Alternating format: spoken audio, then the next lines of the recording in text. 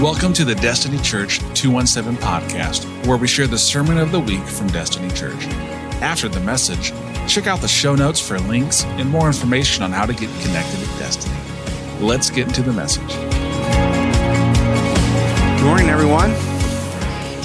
If you have your Bibles, go ahead and get them out. We're going to be talking about Palm Sunday today, which I enjoy doing. Next week is going to be amazing, so some of your friends, some of your relatives are just waiting for an invitation. They're just waiting for an invitation. So we've got printed those up for you. Use those and until we run them out. I think we probably still have a couple hundred out there, so take a handful before you go home today. In a few minutes, we're going to take communion together, but I got to say that missing, was it probably 30 guys on encounter? 30-something guys on encounter. I thought, I don't know if worship's going to be that strong today. I'm like, no, you guys made up for the 30-some-odd people that are missing, so that's great. We appreciate that. Just a great day. All the kids are getting palm leaves today in Children's Church behind me, and it's a great day. So today is Palm Sunday, so we're going to do a quick review, a little bit of rehearsal of what that timeline looks like. Jesus was, before we go there, it's just Monday. Tomorrow is the day that he went in and cleansed the temple. Then he goes to the Temple Mount. Wednesday, we don't really see anything happening. Thursday is the Last Supper. Friday is the trial, crucifixion, death, and burial. And then, of course, we're awaiting the resurrection next Friday, Saturday, Sunday. All week long, we're having video devotions in the evening, so check the Facebook page out for that. We'll be gathering every night together online and be a part of the family that way. So all of those events, the week of Palm Sunday, the Passion Week, all of that can be found in each of the Gospels. Those of you listening online or taking notes, Matthew 21, Mark 11, Luke 19, and John 12. So that's our topic for the morning. Lord Jesus, help us to understand the gravity of what it is that you did for us. Thank you for this beautiful day, a day of celebrating that you are the King of Kings. In Jesus' name, amen. So he's arriving from the east. He comes to the top of the Mount of Olives. He directs two of his disciples, go get that donkey, that little colt, that baby donkey that's never been ridden. Go get that. And if somebody asks you, just say, hey, the master needs it. So the guys take off to Bethany, right up there by the top of the Mount of Olives. It unfolds just as Jesus had said. They bring the colt to Jesus, who'd never been ridden, and they begin to continue to move east towards the eastern gate on the east side of Jerusalem, through the Kidron Valley, and as they do, people begin to assemble, and they begin to wave palm branches. They put their coats on the donkey, they put their coats on the road, and they quote three scripture as Jesus is entering Jerusalem. Blessed is the King, blessed is the coming King of our father David. Isaiah 56:7. They shout Hosanna, which means save us. Save us right now. That's what Hosanna means. So they shouted Hosanna in the highest, which is a scripture quote from Jeremiah 7. And then from Psalm 118, Hosanna, blessed is he who comes in the name of the Lord. So I want you to begin to get the picture of what's happening. It's Passover. Passover is just not one day, incidentally. Passover is 7-8 days long, depending. But let's say it's 7 days long. And so we have the sacrifice of the Passover sheep in the Exodus story, but they didn't cross the Red Sea until 7 days later. That's why Passover ends up being a 7-day festival. So this is the season that we're approaching, is the season of Passover. If you lived in the vicinity of Jerusalem, you had to make a pilgrimage to the city of Jerusalem to celebrate. Lots of things happening. Lots of people everywhere. Think of, you might try to drive downtown during the marathon yesterday, the half marathon. What a pain, right? I mean, God bless the runners. Good for them. But I had a place to go, and I had to go like way out of my way to get there. When the city is overrun during some festival or whatever, just imagine the size of Springfield doubling, because that's what happened. There was twice as many people. So there's quite the crowd. Now you have this miracle worker for the last 3 years who's coming to Jerusalem, and everybody sees him, and they know that he's coming. And some people that were not totally aware of Jesus' spiritual ministry thought he was really coming to take care of the Romans, because the Romans were running the city of Jerusalem at the time. Israel was an occupied territory. Rome ran the show. They just let the Jews do their thing. So now here comes Jesus. Boom. He's coming right in the eastern gate just to fulfill prophecy. They start shouting prophecy. They think, oh man, Herod's gone, Caesar's gone. We're gonna finally get Jerusalem back. They're saying, save us, right? Make Jerusalem great again, or something like that. I don't know what they were shouting. Sorry, I don't know. And so that was the political atmosphere. Not a religious atmosphere, but a political atmosphere in the light of the fact that Passover was happening. And so some of the really religious people of the day, the Pharisees and the Sadducees, the ruling parties like Democrats and Republicans, Pharisees, Sadducees, they had a Sanhedrin. They ran the city. They ran the country religiously. They start hearing this and they start putting two and two together because they've been keeping an eye on Jesus for the last 3 years. And they know that something's really up here, because we're not just talking about Rome. We're talking about how he is going to actually change what's going on in Jerusalem, spiritually speaking. And so they begin to yell at Jesus and they say, tell your people to be quiet. They start yelling at the crowd. Hey, knock it. And they didn't have bullhorns. They're just going around. Hey, knock it off. Be quiet. Don't be yelling that kind of stuff. And so there was all kinds of problems, right? Jesus replied, I love it, if they keep quiet, what? The stones will cry out. So today is Palm Sunday. It's the triumphal entry, as we call it. And so we raise our palms. Go ahead, raise your palms. Oh, so you're so smart. That's what I like about you people. We raise our palms, right, on Palm Sunday. So why do we raise our palms? I'm just going to take a couple minutes, and then we're going to have communion together. Write these down. Number one, we raise our palms because we are weak. But Jesus is strong. Can I get an amen? Romans 7:18, I know that nothing good lives in me. That is, my sinful nature. For I have desired to do what is good, but I cannot carry it out. For what I do is not the good I want to do. The evil I do not want to do, this is what I keep on doing. Wow. Now, if I do what I do not want to do, it is no longer I who do it, but the sin living inside of me that does it. So I find this law at work within me. When I want to do good, evil is just like right there next to me. For in my inner being, I delight in God's law, but I see another law that's also at work within my body, the members of my, and it's waging war against the law of my mind and making me a prisoner of the law of sin at work within my members. Paul says to himself then, Paul's writing this, who wrote 2/3 of the New Testament. He says, what a wretched man I am. Who will rescue me from this body of death? Paul is saying that, and he's born again. This is in Romans chapter 7. He says, man, I am really a mess. You're going to find that when you begin to think you got all your stuff together, that's when the enemy comes. And he just says, really, you think you got it all together? Let me throw a couple things in your way.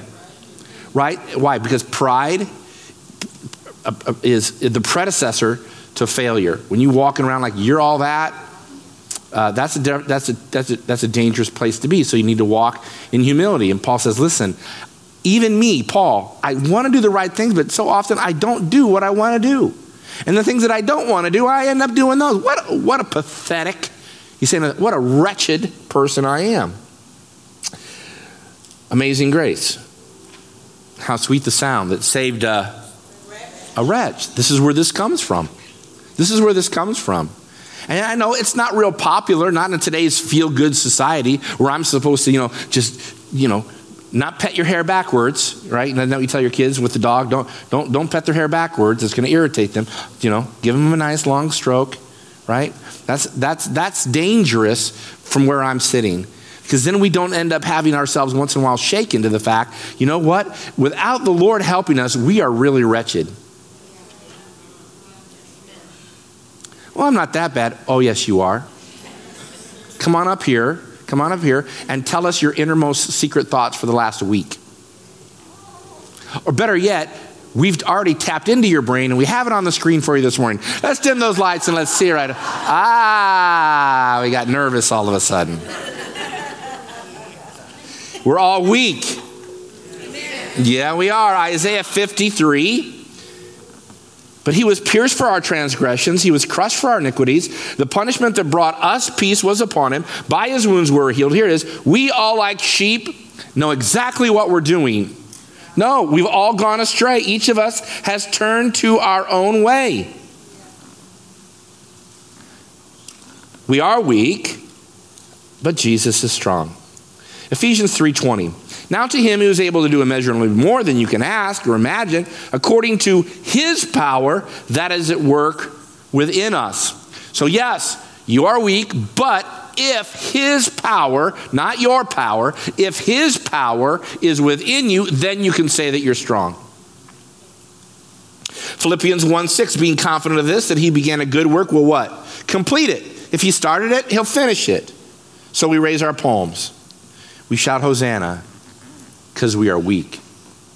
But he is strong. Secondly, we're stained, but Jesus washes us.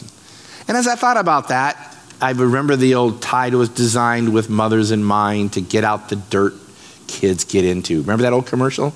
Anybody? The blood of Jesus was designed with his children in mind to get out the stains that you get on your clothes. And I began to think, you know, I dyed some Easter eggs yesterday with the grandkids, got stained. But I thought, who gets messy? And I have a few pictures of some messy people. And what this is a metaphor of what we look like without Jesus. Before we know Jesus, what does our life look like? We're going from ditch to ditch, from mud puddle to mud puddle. That's me right there. Yeah, that's me right there. Without Jesus, there you go. And then my favorite is the last one right here, that one. Now just let that burn into your mind. This is what we look like before Jesus washes us. This is what you look like without the blood of Jesus applied to your life in the spiritual realm. Malachi 3 says, see, I will send my messenger who will prepare the way before me. When suddenly the Lord you are seeking will come to his temple, the messenger of the covenant whom you desire will come, says the Lord Almighty. But who can endure the day of his coming? Who can stand when he appears? For he is like a refiner's fire, a launderer's soap. He is the great cleaner. Can we go back to my last muddy guy? He is the great cleaner. He will sit as a refiner and a purifier, and he will purify the Levites like gold and silver. Without him, we are slugs in the mud.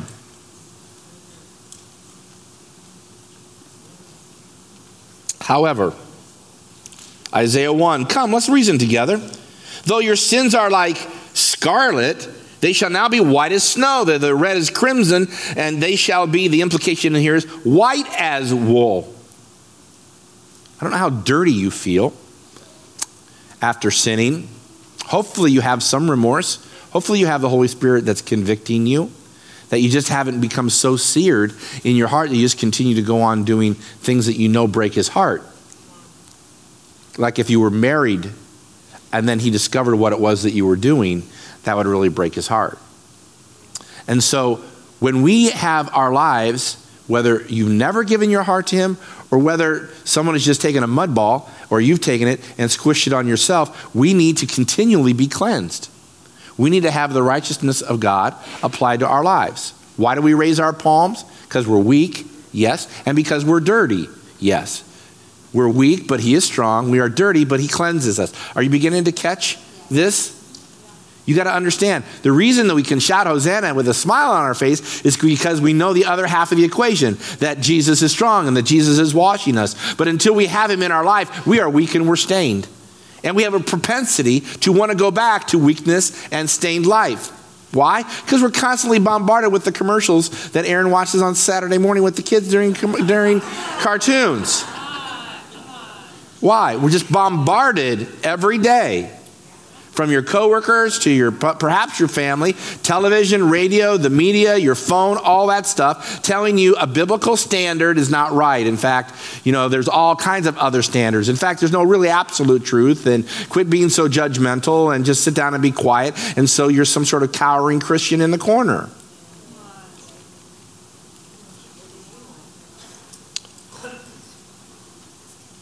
So we're weak. That's why we raise our palms. We're stained. That's why we raise our palms. And we do thirdly because we owe a debt. I don't know how much debt you owe. We just did Dave Ramsey, Financial Peace University. And I think there was tens of thousands of dollars that was paid off during that. Getting out of debt is a good thing. If you can do that, work your way to get there, because it's a liberating feeling to get there and to have no debt. But even if you were to pay off your house, I owe my house. No, you don't. No, you don't really. Miss a quarterly tax payment. See if that's really your house, right? They'll sell your house for the taxes that you owe on it. So yeah, not cool. So you have a debt even when you think you're debt free. So let's say you live somewhere where there's not even taxes. Well, that's hard to believe.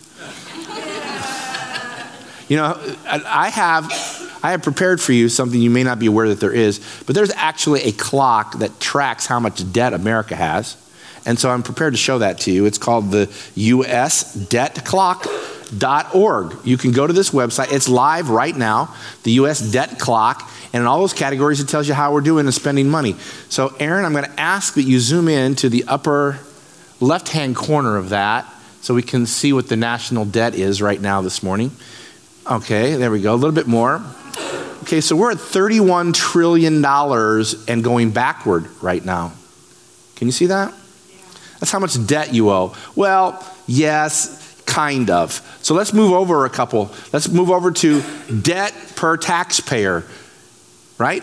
$246,868. So that means, can I have Jubilee for a second? This is my fourth granddaughter. How old is she now? 8 months. 8 months. This is Jubilee. Stay right there. You can have her back. This is Jubilee's platform debut. Everybody say, hey, Jubilee. There she is. Juby for short. But Juby owes $250,000 to Uncle Sam. He doesn't seem to be too concerned about it. But here's the reality. She owes $250,000 to the federal government. You dropped their pacifier. It's underneath it. I'll get it. No, you're not getting it. I could crawl under there. The point is this. Oh, by the way, I did a little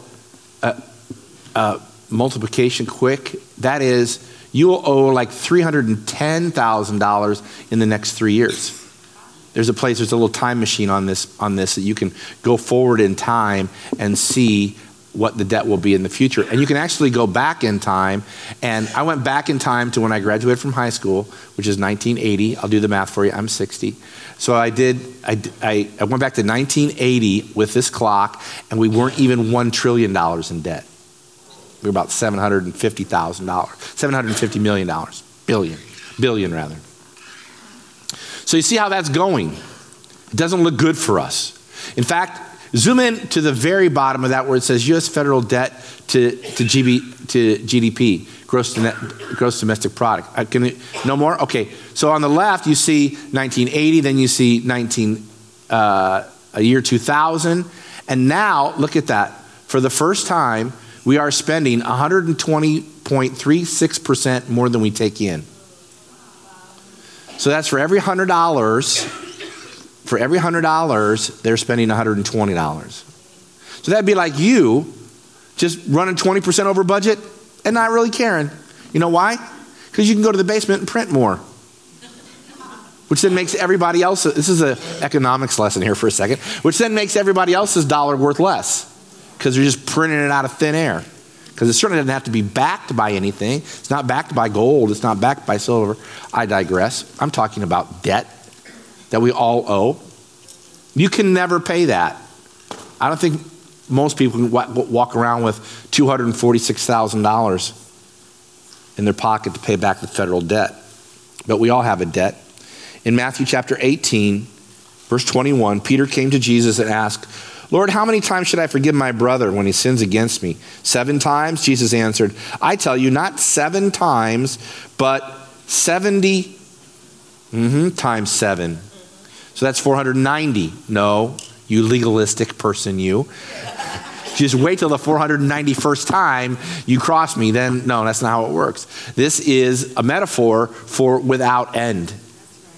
Without end. The number of 7, completeness.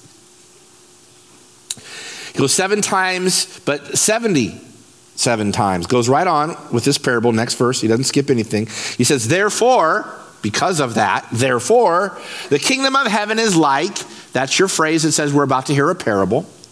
A king who wanted to settle accounts went to his servants and began to settle accounts, and a man who owed him 10,000 talents, talent is a form of weight, he was brought to him of silver. Since he was not able to pay, the master ordered that he and his wife and his children all be taken as slaves to pay the debt. The servant fell to his knees. Verse 26, be patient with me, he begged. I'll pay you back everything. The servant's master took pity on him and canceled his debt. How much was it? Well, 10,000 talents. That's 375 tons of silver at $20.69 a troy ounce, 29,169 troy ounces per ton. I did the math. 10,000 talents would equal, believe it or not, what you owe on your federal national debt, $226,291, That's a lot of money that he was forgiven, just wiped away. Of course, we know the rest of the story where he goes out and he throttles somebody for the $3 that he's owed. But the point of the parable, besides we should forgive, is that you were forgiven a tremendous debt. Even though you didn't feel it, even though you didn't wake up this morning thinking, I owe the federal government $226,000, that's a very weighty thing. If you want to know what that begins to feel like, just wait till you get audited by the IRS. If you've ever been audited, you feel like you owe them everything because you don't know. So $226,000, the man was forgiven. We all have a debt. His was forgiven. Yours was forgiven. Matthew 6:9. Then Jesus said, you should pray like this. Our Father in heaven, hallowed be your name. Your kingdom come. Your will be done on earth as it is in heaven. Give us this day our daily bread and forgive us our debts. That's the real Greek word. I know old timers like me will say trespasses. It's always interesting to hear that when you lead it because you got debtors, you got trespassers. But at the end of the day, the word means debt. That you have a debt. Why do you have a debt? Because you sinned. Not me. Oh, yes, you have. You're covered like one of those mutters. You're broken. You're a wretch. You're dirty. But Jesus paid your debt. Forgive us, Lord, our debts, just like we forgive those who have debts against us. And then in John 19, the end of this week, during the Passion, he says it is finished. He paid the debt. Jesus paid the debt. 1 John, if we confess our sins, he's faithful and just to forgive us of our sins and to cleanse us from all unrighteousness. I'm weak. And I'm happy to say that in my weakness, I'm actually pretty strong because I allow him to be my strength, not my own strength. I'm stained. I got red dye number 2 on my fingers from Easter eggs yesterday. But if we would put on spiritual glasses and see the mud that's in this auditorium this morning, the tracks, the dirty seats, we should be thankful and raise our palms that he cleanses us. And thirdly, that we owe a debt. Jesus paid it all. All to him I owe. Sin had left a crimson stain, but he washed it white as snow. And that's why we're here today to celebrate communion. So in just a few minutes, I'm going to release you to receive communion, and then we'll pray, and the morning will be done. But I want to give you a little bit of instruction, and I want to read this scripture. Because it all begins this week. the night in which Jesus was betrayed. He took the bread, and when he had given thanks, he broke it and said, "This is my body, which is for you. Do this in remembrance of me." So in the same way, after supper, he took the cup, saying, "This cup is the new covenant in my blood. Do this whenever you drink it in remembrance of me. For whenever you eat this bread or drink this cup, you are actually proclaiming the Lord's death until he comes. So therefore, whoever eats the bread or drinks the cup of the Lord in an unworthy," and we're going to talk about that, "in an unworthy manner will be guilty of sinning against the body and the blood. A man ought to examine himself before he eats of the bread and drinks the cup. For anyone who eats and drinks without recognizing the body of the Lord eats and drinks judgment on himself, and that is why many of you are weak, sick, and a number of you have fallen asleep." So the Lord's communion, it's called the Lord's table, it's called the Eucharist, which is the Greek word for thanksgiving. It's called communion, breaking bread. What is it? It's a memorial. It's a time of remembering and a time of proclaiming. The bread and wine is the representation of Jesus' body and his blood. In Matthew 26, while they were eating, Jesus took the bread and he gave thanks and he broke it. And he gave it to his disciples, saying, "Take and eat. This is my body." And then he took the cup and gave thanks and offered it to them and said, "Drink from it, all of you. This is my blood of the new covenant, which is poured out for many for the forgiveness of sins." Now the bread and the wine are not actually the body and the blood of Jesus. It's a metaphor. And so we don't believe that the bread turns into the physical flesh of Christ, nor do we believe that the juice or the wine transforms into the image or into the blood of Jesus. Jesus' sacrifice was for you. And so he says, when you hold that bread and when you have that juice or wine in your hand, you're looking at something to remember me by, my sacrifice. Who's it for? Well, it's for everyone. Jesus says that if you receive communion, you should be part of the church, not Destiny Church or whatever church that you come from. This table, if you could see it in the spirit realm, stretches all the way around the globe this morning. Every tribe, every nation, remembering what Jesus did. 1 Corinthians 10, "Is not this the cup of thanksgiving which we were given to participation in the blood of Jesus?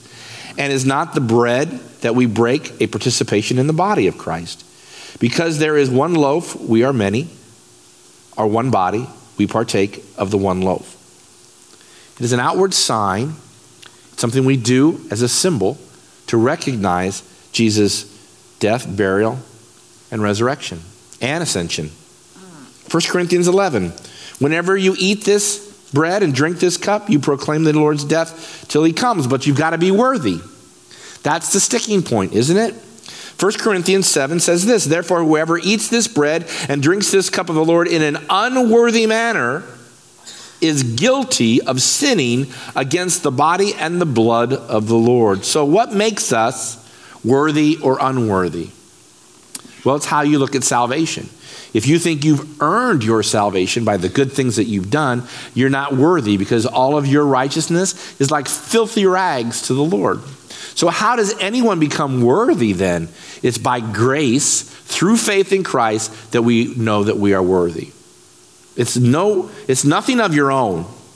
It's that he did it for you, having received Christ as your Savior. So that means communion should not be taken by people who aren't believers. You need to be a believer in Jesus. Otherwise, what are you doing? So you are free not to take it today if you don't love Jesus. If you're here today and you don't have a commitment to serve and to love the Lord, please don't do this. It says many of you are sick and fall asleep, and that's a colloquialism for dying because you're unworthy of doing this. Such hypocrisy. But you say, "Well, man, I am so broken. I came in. Pastor, if you saw how muddy I was. Well, listen, though your sins are as scarlet, they can be white as wool. How? By grace, through faith. God, I am so sorry. I repent. Please forgive me. I don't need that in my life anymore. I want to serve you. I desire to serve you. Wash me clean. Boom, done. Just like that. Just like that. That's how you become worthy. 1 Corinthians 10:20. No, but the sacrifice of pagans are offered to demons, not to God, and I do not want any of the participants with demons. You cannot drink of the cup of the Lord and the cup of demons too. You cannot have part in both the Lord's table and the table of demons. So choose you this day. If you serve the Lord, take communion with us. If you're desiring to serve the Lord, take communion with us. But if you're like, nah, it's not for me, don't do it, please. So we raise our palms because we're weak, but he is strong. We are stained, but he washes us. We owe a debt, but he paid it. And so I'm going to ask the staff to uncover the elements this morning. I'm going to make a bit of an explanation to you, and then you're going to move to this table or that table, and you can form multiple lines, but here's the deal. At each table, you're going to have the option of having juice or wine, and they're clearly labeled. So if you have a desire for one or the other, or you prefer one over the other, that's why we do that. So that if you're a juice person, there's juice for you. If you're a wine person, then there's wine for you, okay? And then take your bread, and then return to your seat, and then we'll pray together and take communion together, okay? All right, so let me release you just a second, and then we'll go. Father, may this time together as we sit and we contemplate and meditate on the sacrifice that you made for us so that we can be clean and so that we can be strong. God, let this be a day of great remembrance of what you've done, that you paid it all. In Jesus' name, amen. As we conclude this podcast, we want to take a moment to say thank you for listening. If you enjoyed this message, please consider subscribing to receive our weekly podcast on your device. Check out the show notes for links to our website, more information about this message, or to support our ministry. You've been listening to the Destiny Church 217 podcast, your place for real, relevant relationship.